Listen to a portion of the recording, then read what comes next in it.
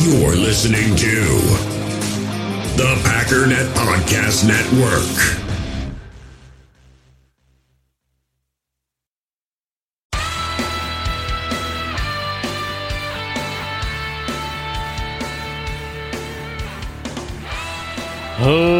Ladies and gentlemen, welcome once again to the Packernet Podcast. I am your host and resident panelist, as always, Ryan Schlip. Check us out online, packernet.com. Find me on Twitter, pack_data.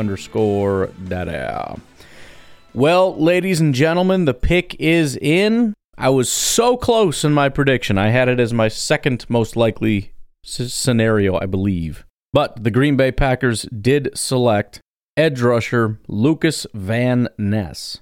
So, well, first of all, before we get into it, I just want to say thank you very much to everybody that joined our live stream. That was a lot of fun. We had a blast. It gets a little ridiculous. Clayton does his best to keep us on track and talk ball, but it gets a little off the rails constantly. But it's fun. Also, thank you guys very much to everybody that bought the Thomas Austin apparel. If you don't know what I'm talking about, again, you missed the party, man. But we have a new t-shirt. And with that design, it also has a lot of other things that you can buy. But you can get some Thomas Austin boxers, socks, training bra, or sports bra, whatever. I don't know what the things are. Apron, shower curtain, the usual stuff with Thomas Austin's face on it. But thank you guys very much for that. But look, it's not just a bragging thing, right? Oh, they're showing the Lukas Van Ness thing on the TV right now, which is dope. It's his brother hugging him or something. But look, why did I say the Packers would pick an edge rusher? When Brian Gutekunst was asked, what positions does he like, he immediately says edge rusher. And then he has to think, and he says tight end and some other stuff. Keep an eye on that tomorrow, I guess. But the point is, if the draft talent is at edge rusher, that's where the talent is. Gutekunst wisely likes to go where the talent is, right? If you look at what is this draft producing, right? The year we got Rashawn Gary, it was loaded with edge rushers. The year we got Jordan Love, great quarterback class. He likes to take what the draft is giving us because the point is there's going to be more talent in those positions, just necessarily. If there's only one good tackle, the tackles are going to go early and often, and teams are going to start reaching for tackles. They're going to start. It has negative value. You're at pick 10, you're going to take the tackle that's at pick 15 because there's just no tackles and we need one. Gutekunst isn't going to do that, though. He's going to look at edge rusher where it's loaded, and you're going to have teams taking edge rushers, but they're not taking them as fast as the board would dictate because there's just too many of them. So the point is the value falls. So, we had a participant on the live stream that dropped out because he was so angry at the situation.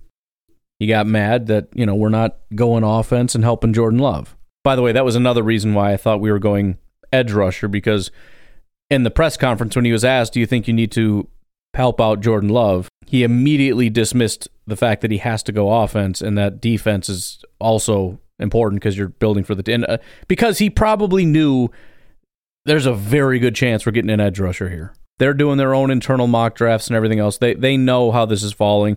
They know they're at the very least probably going defense. So when somebody says, do you have to go offense? He immediately is like, let's just nip that in the bud right now. But again, the point is, look at where the wide receivers went. This is not a good wide receiver class, at least not at the top end. And so, yeah, you could, if you look for need, you could take Jackson Smith and Jigba, but the point is, every single, for the most part, as far as I could tell, every single team felt that the wide receivers at best were back of the first round guys. And so it's a complete waste of pick 13 to take a player whose talent is at about pick 22. You're just forfeiting value. And so I don't think it's a matter of malice or Gutekunst just says, nah, screw the offense, I'm all about defense. It's just what the draft gave us. It's actually just best player available. And so, again, when I predicted and I said I'm very confident we're going edge rusher, that's the reason why. Because they're going to go where the value is. And I didn't know where the value was according to the Packers, but Gutekunst told us. So, again, the process, in my opinion, is correct. The only question is, was the evaluation correct? Is it loaded with edge rushers, or is this crop going to be a bunch of garbage? Maybe Van Ness is no good. I don't know. Nobody knows. We have no idea. But Gutekunst was enamored with the guy. So let's go through a little bit about it. We already went through it, but let's go in depth for Lukas Van Ness to get to know the guy. And obviously, I'm going to have to go back in tomorrow and just hammer it. You know, I probably watched a game, maybe two, and it was a long time ago. We're watching all the games, and we're going to sit there and we're going to watch. But 6'5", 272, right? That is premium in terms of exactly what the Packers like. He's from Barrington, Illinois. He's 21.8 years old, so he's still 21. He'll be probably, 22 in July, so 22 by the time the season starts. He's a big hockey guy growing up, but his mom tried to push him to football in 8th grade. He attended Barrington High School, which I think my sister went there, or was it Bartlett? I don't know. It was one of the two. Where he started to take football seriously as a freshman and was a standout on the JV team as a sophomore. He joined the varsity team as a junior defensive lineman and helped lead Barrington to a 7-win season and spot in the playoffs. As a senior captain, Van Ness didn't leave the field and played on offense, right guard, defense, defensive end, and special teams. He was named the 2019 Conference Defensive Player of the Year and earned first-team All-State and All-Area honors with 67 tackles, 8 tackles for a loss, 5 sacks, 1 forced fumble, and a blocked punt. Van Ness also continued playing hockey through high school and was a 3-year letterman as a defender. He led the league in penalties. Well, there you go. He led Barrington to the school's first Final Four appearance at the 2019-2020 state championships. He was a 3-star recruit. Van Ness was a number 52 strong side defensive end in the 2020 recruiting class and the number 21 recruit in Illinois. He attended recruiting camps after his junior season, and the offers started pouring in, including several from Ivy League programs. Now, that part I don't want to necessarily gloss over. He got a ton of offers from Ivy League schools. Why? Because his grades were probably through the roof. That's not a detail that should go overlooked. Look, if we could just we'll continue, but if we could summarize this, he's a relatively young guy who's relatively new to this. He's raw, unbelievably talented. He hasn't been able to even tap into what he can fully do, and very, very intelligent. He got offers from Brown, Columbia, Cornell, or Colonel, according to Creed, Dartmouth, Princeton, and Yale. Van Ness mulled offers from Illinois, Kansas State, and military academies, but he had his eyes on Iowa. His parents attended Iowa State, but his father, Jason, grew up a Hawkeyes fan. Much of his side of the family still resides in Iowa, and he passed his rooting interests on to Lukas as the family attended Iowa football games while Lukas was growing up. Lucas's older sister also enrolled at Iowa. After he attended a recruiting camp in Iowa City in June 2019, Van Ness received an offer from head coach Kirk Ferentz and committed a few days later. He was the number 17 ranked recruit in Iowa's 2020 recruiting class. Van Ness is currently dating the younger sister, Frankie, of Chicago Bears tight end Cole Kmet. That is freaking hilarious, especially since he's from Chicago and probably a Bears fan, which sucks, but whatever. We'll heal him of that ailment. He elected to skip his final 2 seasons of eligibility and enter the 2023 draft. So, measurables. 6'5", 272, as we said. He actually was up to 275 at his pro day. 34.5-inch arms, according to his pro day. 11-inch hands. We'll just stick with the combine, I guess, even though it's a little less. 81 3/4-inch wingspan. Ran a 4.58, 2.66 20-yard dash, 1.57 10-yard dash. 31-inch vertical jump, 9-foot 10-inch broad jump, 4.32 short shuttle, 7.02 3-cone, and 17 reps on the bench. What does that all mean? Well, Lukas Van Ness, as expected, 9.39 RAS. That, I think at this point we have to assume that is an absolute disqualifier if you're not in the 9s in the first round, right? It's just, later rounds, fine. First round, you got to be in the 9s. Which honestly I think makes sense. It's all about projection. This is why they were never going to get Will McDonald, as much as I loved him. This is all, and honestly, this is why I don't think for stuff like this it's terrible to just watch highlights. Now, if you watch highlights and still don't like them, that's a problem, and that happens sometimes. But you look at it and say, well, watching highlights is stupid. Not necessarily, because what we're doing is we're projecting them at their best. Now, it's possible that you can project beyond the highlights, because obviously there are not a lot of highlights because they couldn't put it into motion. But sometimes what it is you see those glimpses and you see those flashes of, oh my goodness, right? There's a clip going around on social media right now of him going up against Peter Skoronski, and he puts one hand in the man's chest, absolutely knocks him over, goes straight through him and gets to the quarterback. The point is, and see, when I watch it, I'll see that, and then I'll see the next 10 plays where he doesn't do that. You know what I mean? And when you watch every single snap, and it's like, that was a failure, that was a failure, that was nice, that was, oh, come on. You kind of overall just go, it's not there. But guys like this are going to look and say, this dude is a really tall, really big, freakish athlete. Like, if we can get him to that point where we know we can get him, he's going to be fantastic. Anyways, RAS, right? His 40-yard dash of 4.58 is a 9.76 to quantify how good that is. His 20-yard split 9.52, 10-yard split 9.77, and that's actually the 10-yard split is probably more important than the 40-yard dash because it's the speed over 10 yards, and that was his best. Because really what we're looking for is that burst. Now, unfortunately, the explosion isn't that great. Vert is 31 inches. It's a 4.29. The broad jump is a 7.74. But also important, agility. His 4.32 short shuttle is an 8.4 out of 10. His 3-cone of 7.02 is a 9.04 out of 10. So great size, just summarizing based on what RAS says. Great size, elite speed, great agility, and good explosion. They have some RAS comps: Ezekiel Ansah, Trey Hendrickson, Preston Smith, Trayvon Walker, Brian Johnston. Those are the similar athletic scores and whatnot. All right, continuing on now. Strengths. Owns a long, stout frame with an accessible power base. Explodes out of his stance to shoot gaps and work half a man. Naturally strong and puts his arm length to use as a bull rusher to power through the numbers, and that's what we saw in that clip. Flashes ascending handwork with a chop club rip move, or moves. Initial twitch helps him threaten the corner on the outside or outquick interior blockers, creating mismatches when he reduces. A lot of words. Sets a physical edge and torques his body to stay rooted and out-angle blockers. Plays hard and gives chase on plays away from him. Strikes through ball carriers as a tackler and has the grip strength to finish even when flying by. Earned the coach's 2022 Appreciation Award on special teams. Blocked 2 punts versus Iowa State. You gotta love that. Worked hard to fill out his frame, adding 35 pounds of muscle since he signed at 240. That's wild. Had 0 career starts in college, but played start. That freaks people out, by the way, when they hear that. But I've heard other people comment that it's not a big deal. We're going to be digging a lot into this guy. This is like initial reaction. I don't even know much about him yet. We'll have plenty more to talk about. I'm just doing what I can to kind of get us caught up from the baseline here. Had 0 career starts in college, but played starter-level snaps with the production of a full-time starter, experienced at both defensive tackle and edge rusher. That was another comment that Gutekunst made that we'll get to, and that is that he reminds him of Rashawn Gary, but it's a little bit more like Zadarius, where you could kick him inside and he can really be a force on the inside.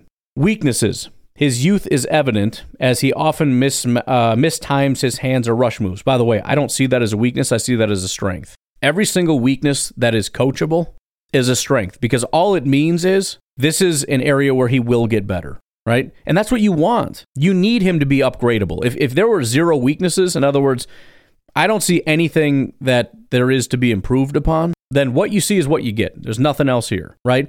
And that's a problem with even like the guy that I liked, Will McDonald. I'm not saying that there aren't areas to improve. I'm sure there are, but it's like the areas that you wish he was better are his height and his weight and stuff like that you can't improve on. Van Ness is everything you want as a human being. It's the technique that needs work. Competes with a touch of insanity, which leaves him out of control at times and needs to tighten things up. Again, yes, but also, and this is kind of what I was talking about with corners. A lot of the corners I like, and safeties and all that kind of stuff, or line, it doesn't matter the position. I would rather you be wild and reckless, but aggressive, than to be kind of, timid or whatever. You can learn to, get that sort of intelligence down where you kind of understand where to be and what to do and how to harness that psychotic nature, but show me that you want it, right? I just love guys that are just so freaking hungry to just hit something. Anyways, playing with better balance in pursuit will help him as a finisher and clean up missed tackles. Again, a coachable thing. Relies more on his motor than his instincts right now. Again, that's experience, which he doesn't have. That will come with time.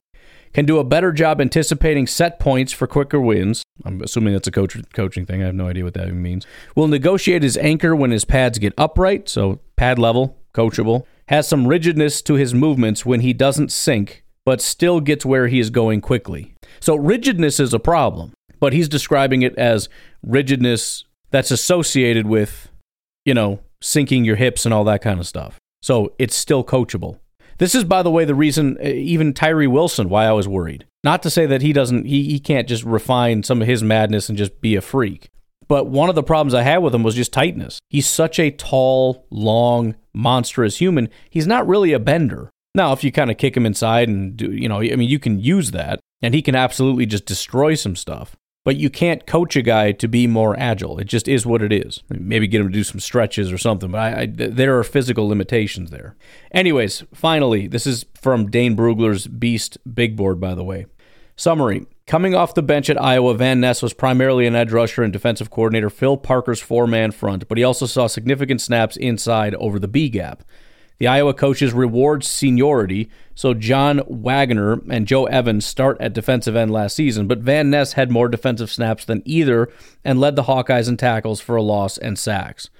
So the he never started thing is kind of nonsense. It's a title that they gave to the old guys because they're seniors and it's a respect thing, but yet Van Ness outsnapped them because he's better than them.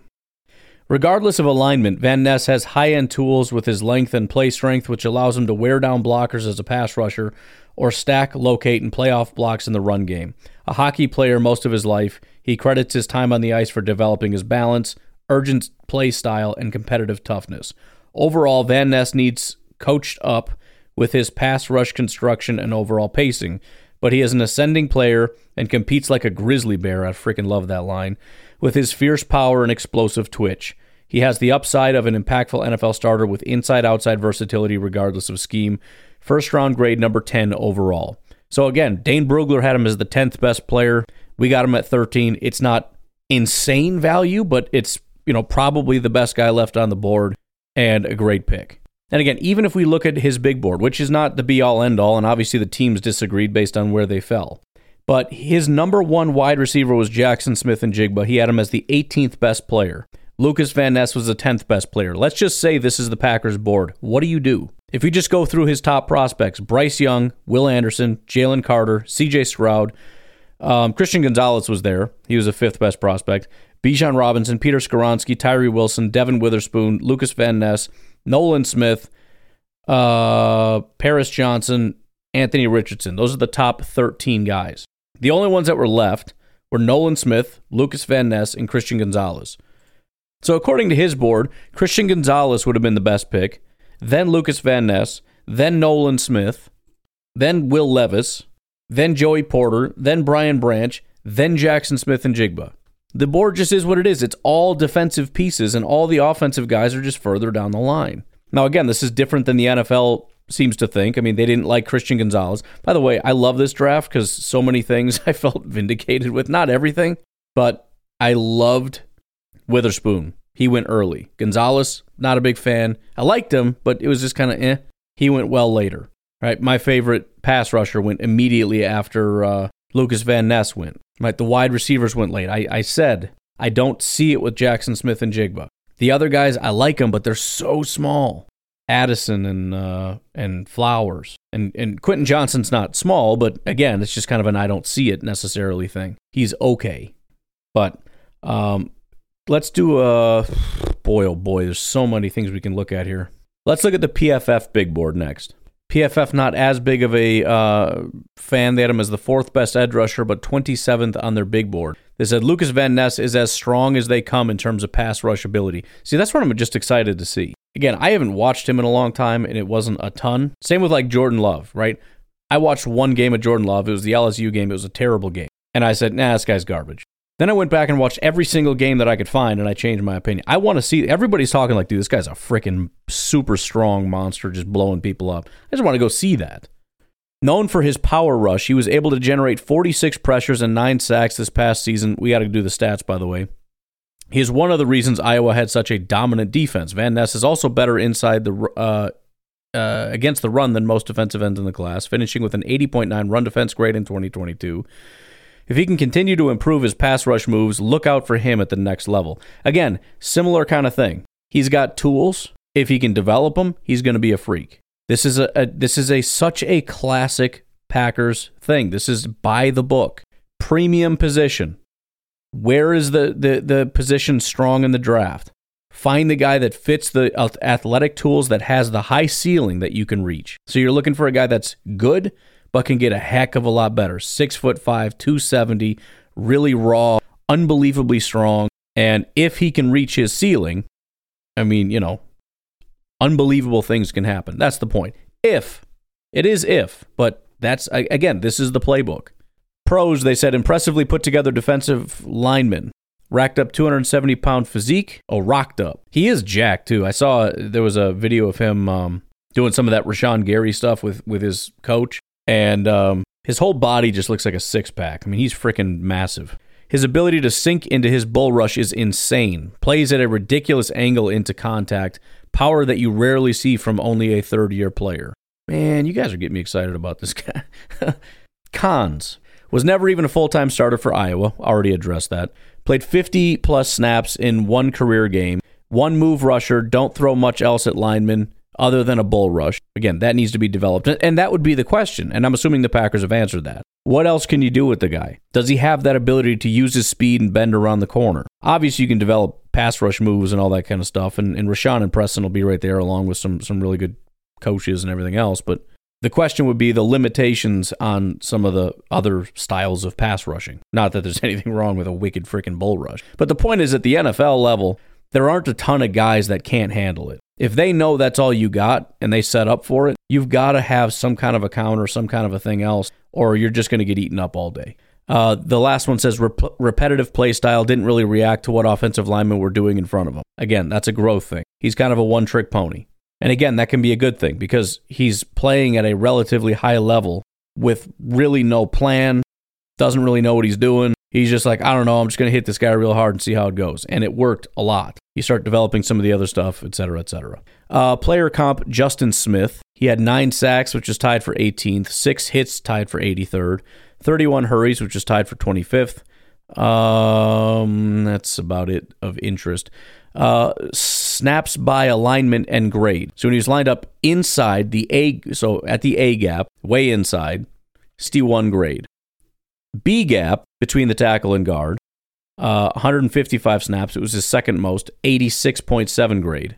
Lined up over the tackle, so nose to nose, 64.7 grade. Didn't do that very much. Outside of the tackle, where he would normally be standing up for us, 242 snaps. That's what he did the most, 72.6. So he's most, where he's at his best is between the tackle and guard. After that would be outside of the tackle. And that's where he was the most, and that's all that stuff. Where he wins, pad level. It's truly a sight to behold how low the 6'5" Van Ness can get into contact. He's at a 45-degree angle snap after snap and somehow stays on balance. And again, he talked about that. I play hockey, and I just developed a lot of balance with that, so that's pretty cool.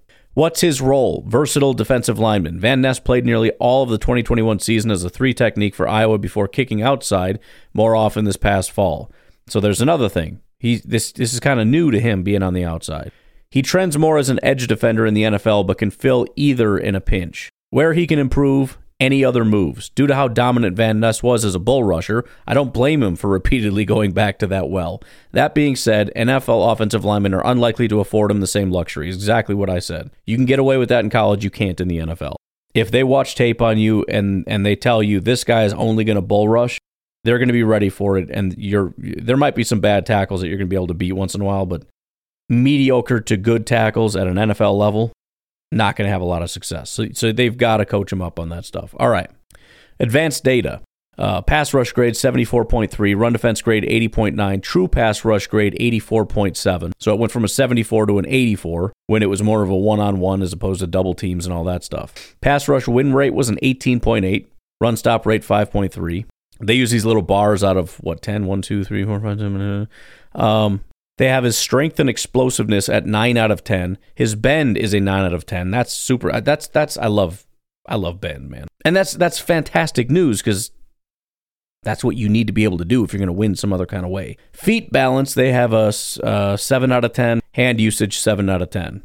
As far as his combine testing, it says one of the more underrated freaks at the combine, Van Ness's 4.58 second 40-yard dash at 272 pounds was a sight to behold. My favorite number the Iowa product put up, though, had nothing to do with athleticism. It was his massive 11-inch hands that will do wonders when it comes to shedding blocks. Overall, Van Ness has one of the weirder prospect profiles in the NFL draft class, but it's one I'm willing to bet on. Looking into his PFF grades, again, just the 2 years. As a rookie, he had a 70 grade with a 62 run defense, 50 tackling, 71 pass rush, and a 70 coverage. 28 pressures on 287 attempts. His rate at 10%. It's mediocre, not that great. 4 total sacks. Next year, plays almost the exact same amount of snaps. He goes from a 70 to an 80 overall grade, a 62 to an 81 run defense grade. Tackling goes from 50 to 55, so that's still somewhat of an issue. We'll get to that as far as game to game. Pass rush went from a 72 to a 74, so the grade didn't get that much better. However, his stats went up to 46 pressures on 271 attempts. That's 17%, which is solid. He added 9 sacks to that. As far as his game to game, it was relatively consistent. 73, 81, 81, 75. 56, 67, 63, 57. So it's kind of a rough patch there. Then 75, 74, 61, 72, 72. So nothing horrific. His worst game was a 57. And then he had 2 games in the 80s. As far as the tackling goes, it's a 55 grade, which is terrible. But most of his games are good. The problem is he has, against Northwestern, 32. South Dakota State, 20. It's 30, basically. Against Wisconsin, a 27. Against Rutgers, a 24. His other games, 70, 70, 70, 70, 77. So he's fine every single time, but there are some games where he's missing some tackles. The issue, though, is, aside from one game, he's never missed more than 1 tackle. Northwestern is the only game where he missed 2 tackles. So, yeah, I mean, it's not great, but when you have 1 tackle opportunity and you miss, you're going to have a really bad grade. So, something to keep an eye on, but it's hard to know for sure. Then, as far as special teams, he had an 82.7 special teams grade, which sounds fantastic, but like everybody else with great grades, it's all 60s aside from one game. I'm assuming it's the game against Iowa State. He blocked 2 punts. He had a 94 grade. So that brings up his total average to 82.7. And look, I mean, as far as personal thoughts, you know, if you watch the stream, my reaction was basically, oh no. You know my thoughts. I watched him. I didn't care for him. I knew it was coming. I'll say this, though. Of all the picks that I was expecting but didn't want, Lukas Van Ness is probably my favorite. Significantly better than Myles Murphy. That would have made me devastated. The guy out of Georgia that's undersized would have really upset me. Brian Brzee would have really upset me. Lukas Van Ness is just, I didn't hate him. It was just a matter of like, I just feel like he's maybe not here. You know, I mean, again, if we're picking at 25 like usual, I probably would have liked him more. I'm speaking from memory in terms of how I felt at the time. In fact, we could probably go back and listen to what I said, although it's going to sound horrible. It's just going to be trashing the guy. No, I got to go back and listen. So it's not that bad. I mean, if you want to go back and listen to it, you can. I'm not going to do it here because we're not doing Debbie Downer hour. This is hype up time. But essentially, I said what most people are saying. I said the power is evident, and it's amazing sometimes watching how every single time he gets underneath the guy, stands him straight up, and has complete control. My issue was I didn't see him make plays, right? It just came down to, okay, do something with that now. Well, I'll play this sentence for you. I generally agree with the idea that, you know, you can see sort of the upside, but he needs some refinement to actually turn all that power and everything else into, you know, something. It has to produce. Anyways, why don't we go ahead and take a break here? We'll come back. We'll listen to the interview that Lukas Van Ness did. We'll listen to what Brian Gutekunst had to say. And then we will look at some of the options for day 2, and there are a lot of them. I'm actually really excited about how the board fell. So that is the plan. If you'd like to support the work here, you can do so at patreon.com/pack_daddy. Also, please consider supporting Fertile Ground Ranch Discipleship Ministry. You can find what they do over at fertilegroundranch.org. We'll take a break. We'll be right back. In the hobby, it's not easy being a fan of ripping packs or repacks. We get all hyped up thinking we're going to get some high-value Jordan Love card, but with zero transparency on available cards and hit rates, it's all just a shot in the dark. Until now, introducing slab packs from arenaclub.com, the only repack that provides real value, a complete view on all possible cards, and clear hit rates for each one. Now when I buy slab packs on Arena Club, it finally feels like I know what I'm getting. And honestly, the best thing for me and my son is the fact that we're kind of novices into this. When I walk into a card shop with my son, and a card says it costs $40, kind of just taking his word for it that that's a good value. So I appreciate the transparency on grading, as well as just getting excited about seeing what you could potentially get. Right now, you can get 10% off your first purchase by going to arenaclub.com/packdaddy. Wow, that's crazy offer. 10% off a $400 slab pack. That's $40 right there. Anyways, that's arenaclub.com/packdaddy for 10% off your first purchase. We all have smartphones, and we all know they're pretty amazing, but they also can be amazingly distracting, especially when we're around other people. So US Cellular wants us to reset our relationship with our phones by putting down our phones for $5. That's right, a company that sells phones wants us to put down our phones. And to see what we find, learn more at uscellular.com/built-for-us. Passion, drive, and patience. The formula for winning championships is also what keeps your ride or die alive. eBay Motors has everything you need to maintain your vehicle and level it up to peak performance. Superchargers, roof racks, exhaust kits, LED headlights, and more. Whether you're into speed, power, or style, eBay Motors has you covered. With over 122 million parts for your number one ride or die, you'll always find exactly what you're looking for. And with eBay Guaranteed Fit, your part is guaranteed to fit your ride every time or your money back. Because with eBay Motors, you're burning rubber, not cash. With the parts you need at the prices you want, it's easy to make your car the MVP and bring home huge wins. Keep your ride or die alive at ebaymotors.com. Eligible items only, exclusions apply. All right, why don't we start with this? We'll have a little bit of a listen as to what Lukas Van Ness had to say when he joined the Green Bay Packers. I'm a very power-oriented rusher. I feel like using my length to separate from offensive. Again, I apologize for the music that is louder than his voice because the Green Bay Packers social media team can't figure out the basics here. Linemen associated with my power can be very dangerous. I think if you put me outside, I can be very dangerous on the edge. I couldn't have asked for a better result, and I'm just so happy to be a Packer. It's always been my goal to play at the highest level, and, I went for it, and I shot for the stars, and I'm so happy I made that decision. Can't wait to, get my career started here with Green Bay. Pretty generic, but it's good to hear him talk and get his thoughts on it and whatnot. It would be good to get him in front of a podium, and the first thing that I thought that got me excited, because at first I was a little disappointed, whatever. I expected it, but it's just kind of like, whatever. This isn't a guy that I was super excited about. But then I thought about his upside and the potential of him being sort of another Rashawn. If you have two Rashans on your team, similar to when we had Za'Darius and Rashawn, it's such an awesome thing to have. Do you recall how awesome that was? And that was before Rashawn necessarily even became Rashawn, right? That's when Rashawn was still like, trust me, he's good. The stats say so, even though he's not on the field very much and whatnot. And the sacks aren't really there, but the pressures are there. And, just trust me, he's really good. All the way Rashawn with another guy that has some Za'Darius comps, at least according to our GM. That's when I first got excited. But all right, let's get to Brian Gutekunst's comments. There's a little bit of music that's playing over him at the beginning. Again, annoying, but here it is. Obviously, the 13th pick, we took Lukas Van Ness, edge rusher from Iowa. Really excited about it. Obviously, big man, powerful, fast, explosive. Really big upside, and we're really excited to get him. His measurables seem pretty similar to Rashawn from a size, speed standpoint. Does his film look like that at all, or do you see that at all? Yeah, they're a little bit different player, a little bit different body type. Their measurables do add up pretty similar though. But he's had a little bit more probably exposure inside rushing than Rashawn did coming out, but that's the other thing. They both needed refinement, but it feels like Rashawn needed more. He had a higher upside and more tools, but he needed more refinement. I think he had less production in college.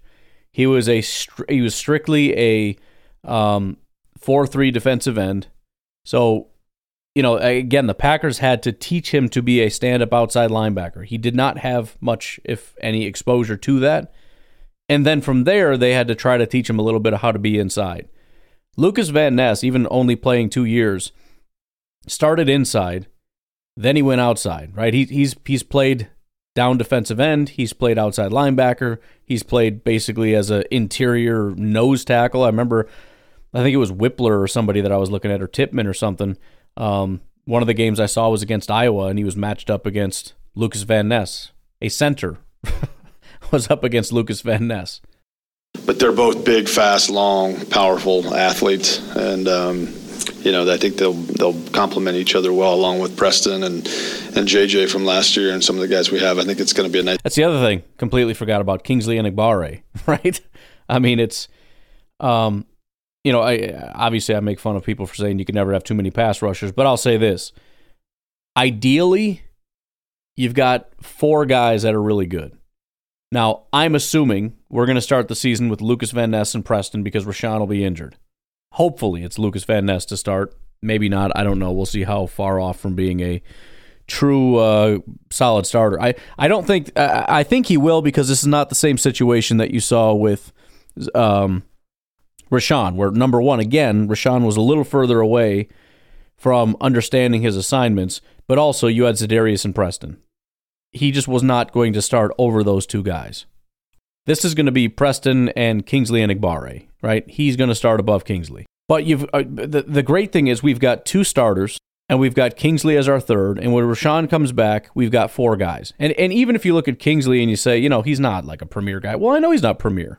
But all I'm saying is, if you've got 2 elite edge rushers, 3 really solid edge rushers, and 4 competent edge rushers, that's a heck of a situation to be in. And I don't know how long it's going to take to get there. I don't know when Rashawn comes back healthy, how long it takes to develop Lukas Van Ness. It could be 2 years, it could be 3 years, I don't know. I'm guessing year 2. Not to say he won't produce at all in year 1. I'm just talking about how long it takes for him to really get to peak form. Now, that seems fast, but it seems like most of these really good first-round pass rushers, their second year they explode. Rashawn was year 3, but as I said, if you add up his actual snaps, because he was limited in his opportunities, his snaps over 3 years accounted to almost exactly what guys like, the Bosa and all that, when they finally turned the corner, it was year 2 in terms of snaps. And because I expect Van Ness to be starting immediately, I think it could be as early. Again, not saying he's bad this year. I'm just saying peak form as early as next year. Hopefully some solid production this year. Nice group. You called him an edge rusher, Brian. Is that primarily where you see him, with the possibility of maybe doing some inside stuff too? Absolutely. I think he's a very versatile player. Obviously, that's very important to us. I think obviously he's a different player than Z was, but I think he's going to be able to do a lot of. Oh, they're showing some highlights here. I don't know why it did that. I think his best football is ahead of him, but he is a guy that's going to be able to move inside and out. What's the thinking behind wanting such big edge guys? Well, I think versatility is one, right? Because when you're a little lighter outside there, you can't go inside. It's tougher to go inside. And again, this is why I said they're not going to draft Will McDonald, and I also felt comfortable they wouldn't take the Georgia guy. Now, I wasn't 100% confident in that. I think he was like my 4th most likely option or whatever, just because he's an extremely athletic Georgia edge rusher, and I know their affinity for Georgia, but he didn't fit. He was like 250 pounds. And so was the guy that I liked. And it's like, this is just not really what the Packers do. It's not to say never, right? If you're so enamored with their ability, you kind of get over the fact that, all right, fine, he can't do everything we want, but he can do these things elite. But I just felt like that wasn't necessarily it. That was going to be Miles Murphy, Lukas Van Ness, or possibly Brian Brzee on the inside if they wanted to go that route. But again, this is what the Packers like. They love that. And honestly, I think it solved a big problem. For a long time, I think the NFL in general and the Packers especially, everybody liked the speed bend guys, right? That's why I wanted Brian Burns over Rashawn Gary, because Rashawn Gary is a big collapse the pocket guy, and Brian Burns is a bend around the corner guy. But a lot of times what we saw, especially with more mobile quarterbacks now and everything else, is you get around the corner, but you leave that void and that place for them to not only step up in the pocket, but step out of the pocket. So even if the interior guys are pushing, there's still going to be a gap because you're all the way around the corner and there's too much ground to cover. But if you've got big edge guys compressing the pocket, along with guys up front that are compressing the pocket, that's why all these sacks that we saw, it was so funny that when, it was Darius and Rashawn and all that, a lot of times it was almost like the tackles were making the sacks, because it was like a sandwich where Rashawn would reach over the tackle and grab the guy and drag both the tackle and the quarterback down. It's not these clean, like, beat him around the corner and just smoke the quarterback types of things. It's push the tackle into the quarterback, grab the quarterback, and rip him down, along with this big, fat, stupid tackle. But it actually does make a lot more sense. You're not allowing the quarterback to escape. But that's also why you need good defensive tackles as well, because if you're compressing on the outside but not up front, there's still going to be a place to step up. So you take away the place to step up, you compress on the edge, and he's done. And again, the versatility. We can kick him to the inside. We can do a lot more cool stuff with these guys. Certainly setting edges in first and second downs are very, very important to us in the run defense. So I think it's just kind of how we want to be built, And again, I think his versatility jumps out, but also just the explosive nature with which he can rush a passer. You have him drop a little weight maybe for a little more speed there? Get out of here. He's a pretty low body fat guy, so I don't know if he's going to drop much, if anything. So I think it'll be just really where he's comfortable playing. I think he was in the low 270s at his pro day, I think, or at the combine, somewhere right in there. And he's one of those body types that could probably go up and go down if he wanted to, but I think that's probably where he'll kind of stay right in that area. He's a pretty young guy. He's 21. And most of those guys as they age, they usually settle in about 10 pounds heavier. So we'll see, How important was it to address that position with Rashawn's injury and knowing it may be a bit thin midway through next season? It's helpful, but it really didn't drive the decision at all. I think this, as you guys know, and especially in the draft, we really look more long-term than immediately. And let's be honest, that as much as we look at it from that standpoint, if they're drafting positions because they're focused on like a month or two of football, that's insane, right? This isn't about covering for a couple months while Rashawn is out. Granted, those couple months are going to suck.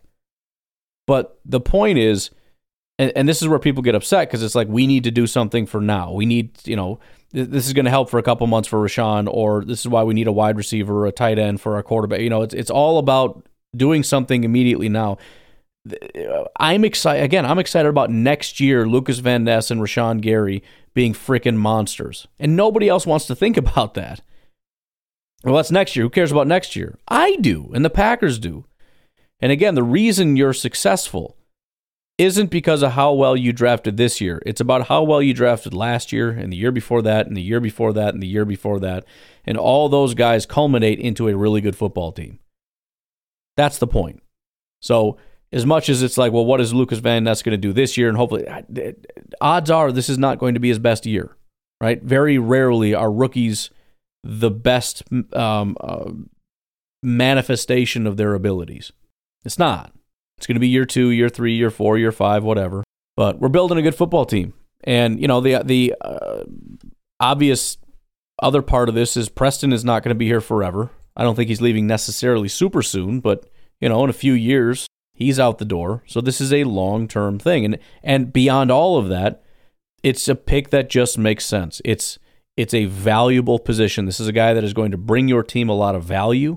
And it's a guy that has a high likelihood of doing that because of the position, but also because of the upside and the athleticism and all those kinds of things. And again, taking a guy like Zay Flowers, who is 5'8", 170 or something ridiculous. He's a shifty guy, but he is what he is, and he's never going to be anything better than that. I mean, obviously there's going to be some things he's going to be coached up on, but that's it. He can't get taller. He's not going to get faster. He's not going to get shiftier. He's not going to get heavier. And if he does, he's just going to get slower. There's no upside. It's just, we want somebody to get open this year, blah, blah, blah. We got to, I don't know, trust the process. And again, remember last year. Last year, we desperately, desperately needed wide receivers, more so than we do now, I would argue. And what happened? We went defense in the first round. It's like, you've got to be freaking kidding me. What happened in the next round? We traded up because there was urgency. We got to do something. They traded up. They got a freaking stud in Christian Watson. We drafted 2 more wide receivers after that. One of them at least seems like he's going to be a solid wide receiver. We'll see about Samori Toure. But they did a great job with edge rushers, with wide receivers. We didn't need to panic about the fact that we, quote unquote, wasted the picks. Now, maybe we did. We'll see what happens with Quay, and I'm really still holding out hope for Wyatt. I loved that guy in college. But again, that's the other thing. We drafted Wyatt. I love Wyatt.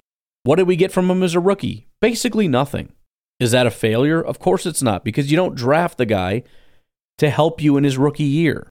The guys like Aaron Rodgers and Lazard and Jair and David Bakhtiari, it's the guys that have been there. Those are the ones that are expected to drive your team. And if rookies can come in and help, freaking awesome. And there is some level of expectation from first-round guys, but that's the whole thing. It's like, well, okay, maybe the first-round guys, there's some level of expectation, but after that, not much. Not much. This will have some immediate help for sure, but it was really more of a long-term thought process. You mentioned his best balls ahead of him. This is a guy that hasn't started a game. Is there any concern with that? No, it's unusual, but at the same time, he played close to 1,000 snaps the last 2 years. I always got a very good culture there, and it's just kind of the way they do things a little bit. But he played the majority of the snaps of anybody on the defensive line. So he's got a lot of football ahead of him, but I think he played almost just under 1,000 snaps over. Again, just to be clear for anybody that hasn't understood, he was the best player on that defensive line. He played the most snaps on that defensive line and was the most talented guy on the defensive line. Starter was just a title it's like captain. It was a title given to the veterans out of respect for the veterans. It's as he said, it's a culture thing. So that's all it is. So it's almost useless to even bring that up because it doesn't mean anything. He wasn't a starter. What does starter mean? It means he wasn't a senior. That's literally what it means. He wasn't even a senior this entire season. Not once. He wasn't a senior. That's all you're saying when you say he wasn't a starter, just to be clear. For the last 2 years. Sounds like he blocked a couple punts. I don't know how much he played special teams, but is he somebody who could work in that aspect of the game as well? Yeah, I think he has done a little bit of work there, and he certainly could help us there for sure. I think Gutekunst is brushing that off with that answer so quickly. You can tell that was not at the forefront of his mind. the combination of size and speed will lend that. Goody, I asked this question with Ted's Texas draw. That's just how the way the board fell in my ear. But 12 out of the last 13 first-round picks by you guys, and 7 of the 8 that you've made having defensive backgrounds. Is that on purpose? Is that really just how the board fell? And when you invest that much in the defense, what does that tell you about where your expectations should be? Yeah. The first part of it, I think, is just a little bit coincidence. It's not certainly something that we intentionally try to do. And again, this is what nobody wants to believe. When, for example, when the draft rolls around, it's, I think they should draft this person, but we know they won't because they only draft defense. That's not true. Unless he's lying, which he could be lying, but I don't know why he would be lying, I guess. The fact of the matter is, what he's telling you is that it's kind of just random based on the value at the place that we're picking, right? And again, you can go back to all these different drafts where they wanted offensive pieces. All the years they wanted wide receivers, they just went too early. This year, they didn't want the wide receivers because they're not good enough. But, again, they wanted Justin Jefferson, but the Vikings traded up and got him. They had 5 wide receivers they were willing to draft in the first round last year. All 5 of them went off the board very early, and so there was not the value for a wide receiver there, so they went with the next best guys, and they were defensive guys. So it is what it is. But I know a lot of people refuse to believe that. Maybe I'm being naive because it certainly is an outlier, but again, I predicted it, not because they always go defense, but because it made the most sense. Now, part of it is it made the most sense because Brian Gutekunst said that's where the depth of it is. Maybe he just has some kind of a fetish for edge rushers. I don't really know how that works. But again, as far as their process is concerned, it's not about forget the offense, we're going defense.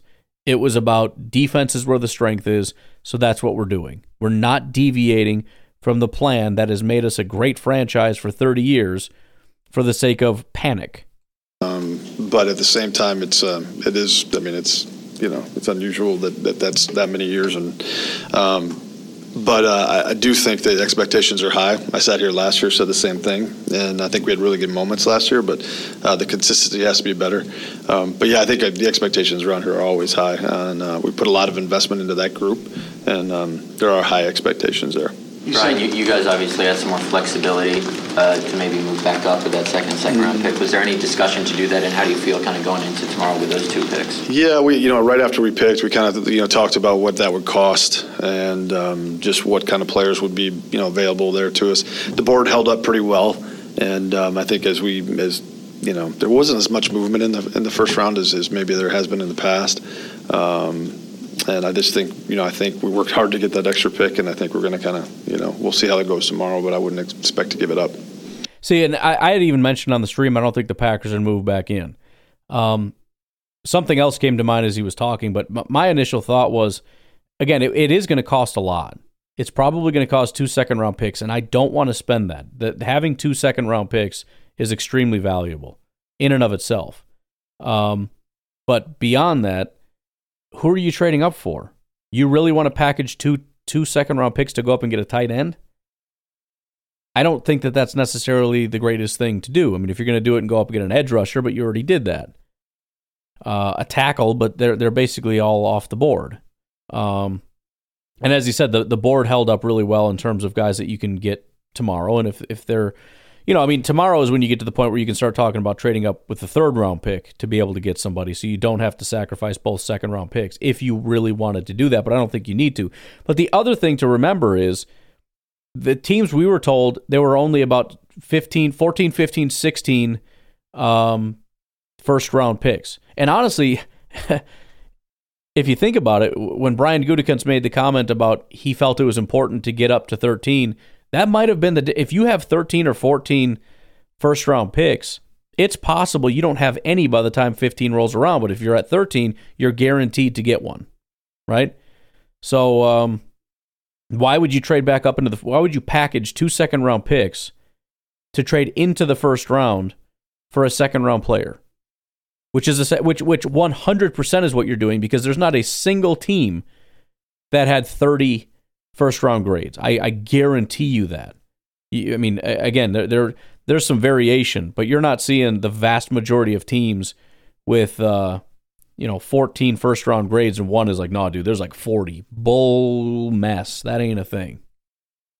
Brian, you mentioned the culture of Iowa. You guys have taken 6 guys out of there since 2003. That's the most time with UCLA here. What is it about guys out of there that you like? Yeah, I think they have a really solid program. Coach Ferentz does a great job out there. Those guys learn how to work. They got to earn it there, which is something that is important. And they just I think that they have a very good process of the players that they select, and then they train them very well. What was the thinking of going Van Ness over one of the offensive skill guys who was available? Yeah, there was a bunch. We had really good choices. I mean, again, we don't pick this high very often, so we had a lot of choices, and I think it was just kind of how we had them rated. Obviously, we very much believe in rushing the passer, and edge rusher is a very premium position for us, and I think that was why we kind of made that decision. You feel good about what's left over for tomorrow? Yeah, like I said, the board held up strong. I feel good about tomorrow. It's always, you never know, but I feel good going into these next 2 days. I would love more than anything to be able to see their board. What are we, the 10th or 11th pick in? If you've got like 8 guys or 9 guys, at what point do you start sweating? Will Levis, you assume he's hopefully coming off, so that'll save you a spot.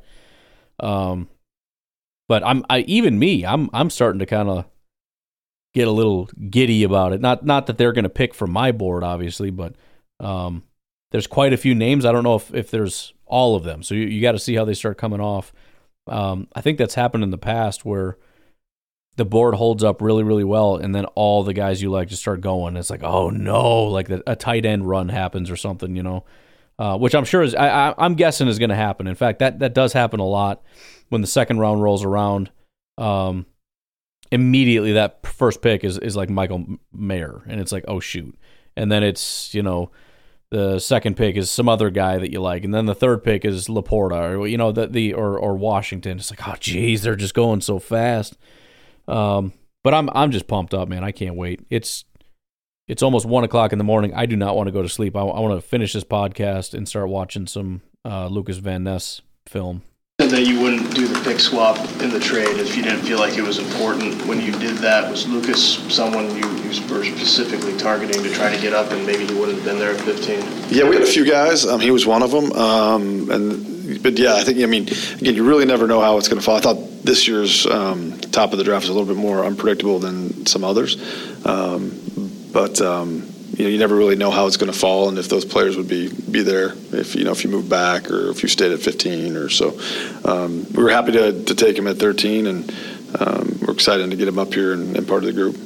When you say upside with this guy, what specifically are you talking about? Are you talking about testing, or is there something about in his play where you see that much room for improvement? Yeah, I just think he didn't really, he was a hockey guy growing up a little bit. I think he started playing in high school. So I think there's just a lot of growth in his game. He did play like 1,000 snaps in the last 2 years, but it's 2 years of football. He redshirted his first year.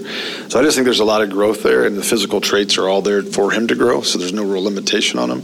But also his just the versatility of being able to win outside with speed and then also inside with power. So I just think there's so much in front of him, and I think that's just where his best football will be.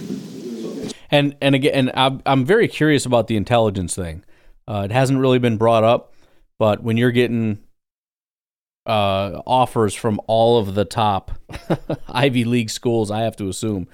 And I don't know that there's necessarily a direct correlation there, but that was part of the thing that got me excited about Christian Watson is, despite coming from a small school, I was optimistic that his ability to learn and comprehend and do all that and do it quickly was relatively high because he was known to be an extremely intelligent guy.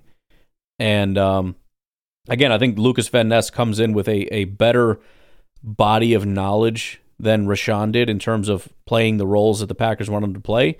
It's just about improving in all of them, right? You know how to play on the outside. We're going to make you better. You know how to play, in the B gap. We're going to make you better there. A gap. We're going to make you better there. Across on the tackle. We're going to make you better there. So yeah, it really is just a question of we know the situation. We know he's good, but he needs to be a lot better. And how much better is he going to get, and how quickly is he going to get there? Speaking of that, do you think things have changed a little bit with the draft? Like, I remember Kenny, 7 years ago, he was 20 years old, you were projecting there. When you started in this business, it was like production and proven commodities. You weren't necessarily drafting on potential. Now you took a guy, I know he played 1,000 snaps, but he didn't start. I mean, is there a philosophical shift that you've seen in your time doing this? No, Jason, I don't think so at all, actually. I think if from the time I started, the traits, Ron came from the Raiders, and so traits were very, very important to us, the whole time through. So that's actually kind of funny. I didn't realize that. I've kind of said in the past, one of the things that annoyed me about the Packers, and it's starting to pay off, so I'm okay with it now, but I felt like, especially toward maybe the end of Ted's tenure, it was all about traits, and it wasn't necessarily panning out. It was all about it wasn't RAS at the time, it was called the Spark score, but that was like the big thing, which I haven't heard about. I wonder if that's still a thing. It's got to be out there somewhere. But they like the high Spark score guys. And it was annoying to me after a while because it's like, just find good football players. So it is actually interesting to hear that part of that philosophy comes from the lineage of the Raiders. Now, the Raiders, all the way back to what's his name, he would always just get the guys with like the really fast 40 times. Like he was that ridiculous. Like get the fastest, tallest, freakiest guys, and that didn't necessarily pan out, right?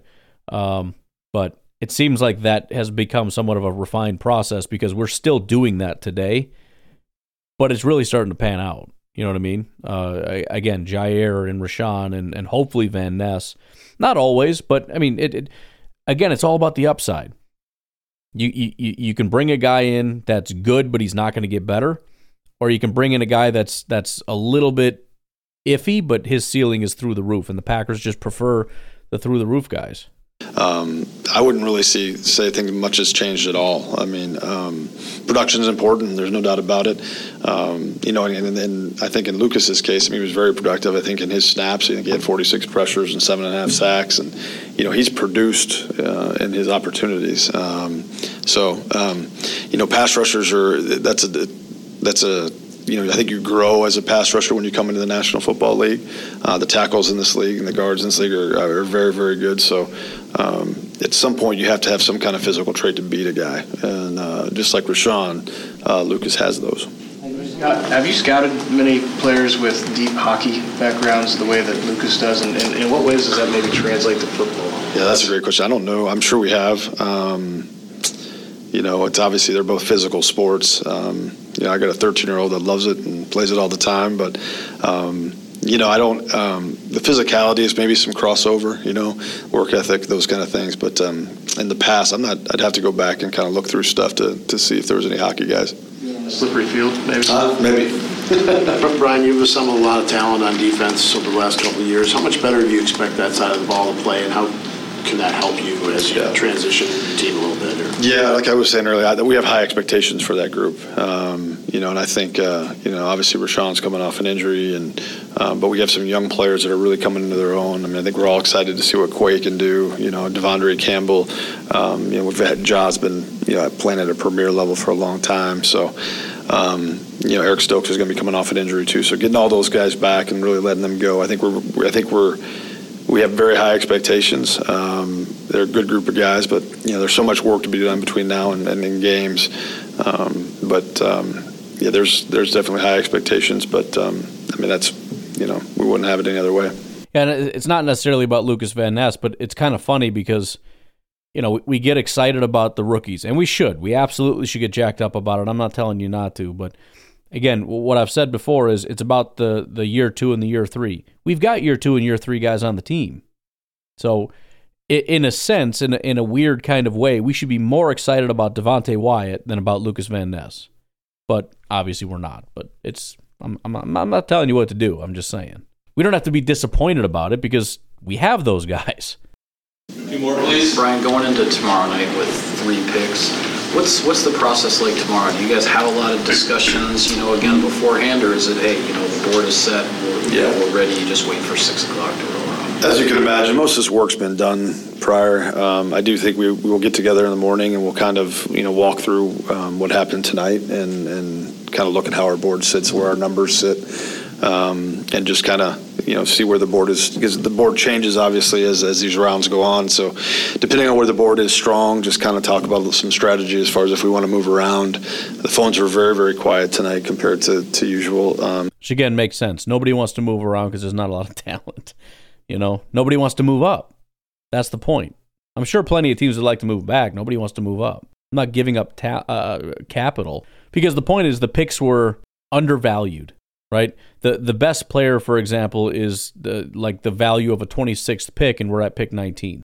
Nobody wants to move up for pick 19 for the 26th best, or for a guy that has a value of the 26th best player or something. You know what I mean? So I would imagine that they would pick up tomorrow, so we'll see. But yeah, we'll kind of go through that in the morning, and then I think everyone likes to get away for a couple hours and then get back in here and get ready to go.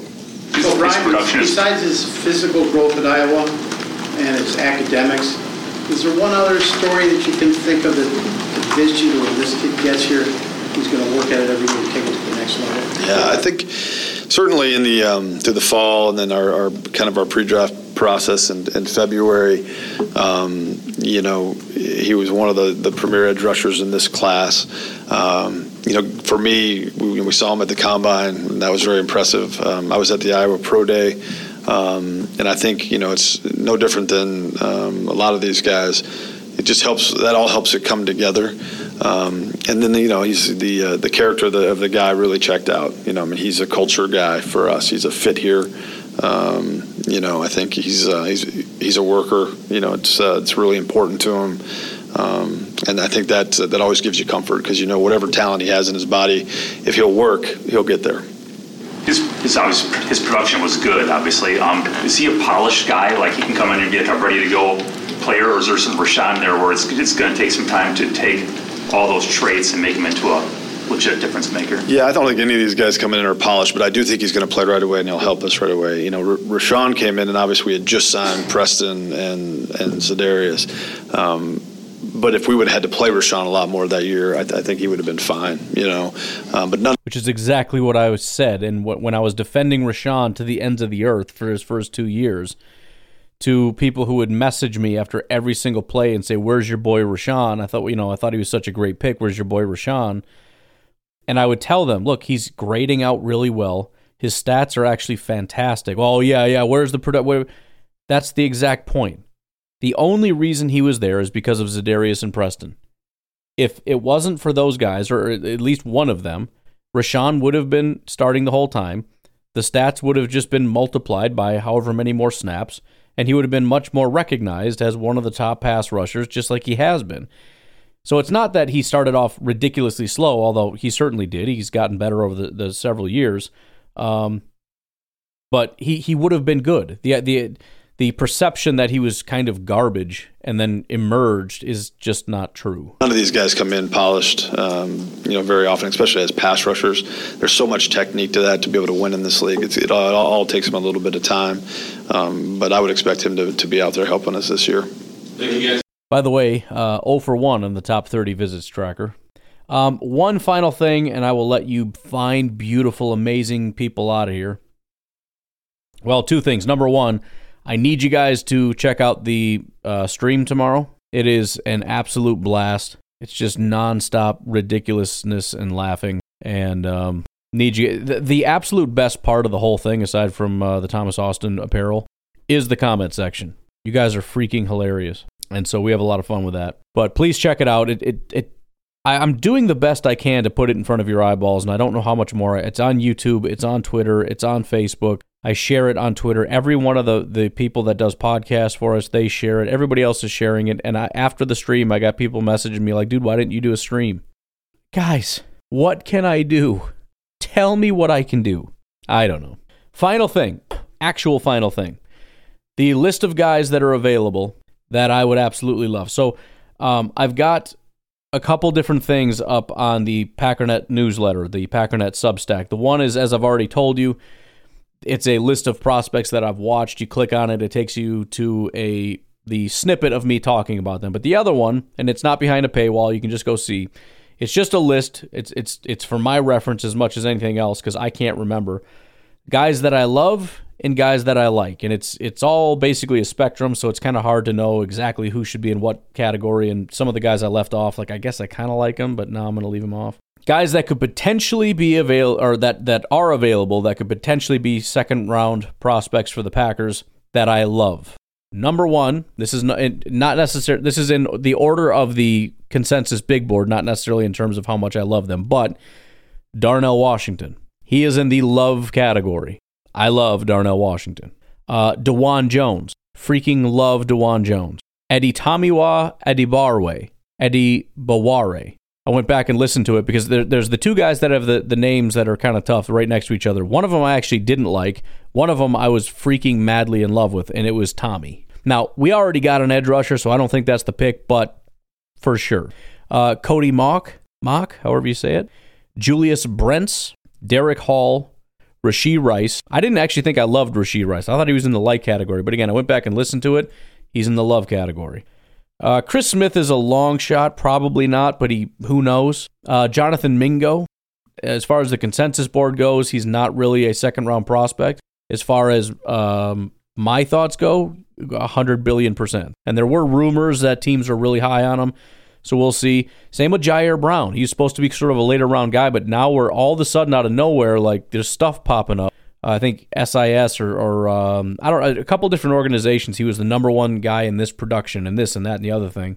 So those are the guys. The only other guys in the love category that I think are going to not be second round picks would be Tank Bigsby. Bigsby might be, but I don't think so. And then Hunter Lipke, who is, I would say probably at the earliest would be 4th round, the fullback, but I freaking adore that guy.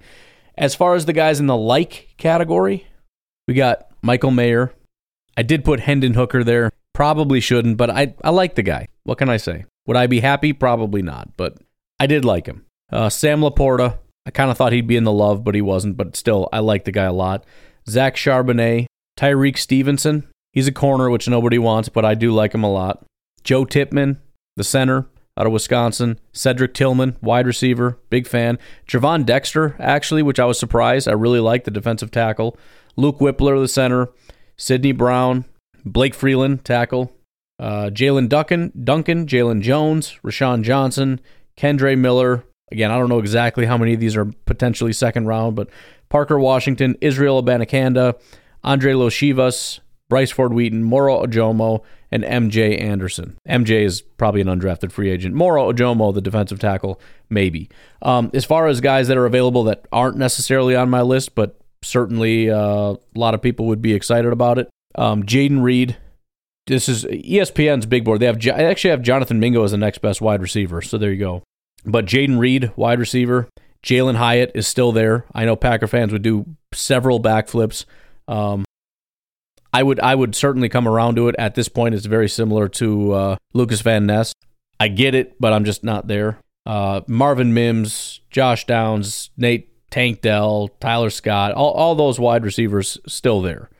As far as tight ends, not a big Luke Musgrave fan, but he's still there. So you got Mayer, Musgrave, Washington, Laporta, Tucker Kraft, Brenton Strange, Luke Schoonmaker, all still available. Matthew Bergeron, not my guy, but tackle, still there. Tyler Steen out of Alabama. I thought I kind of liked Steen. Maybe not. I guess not.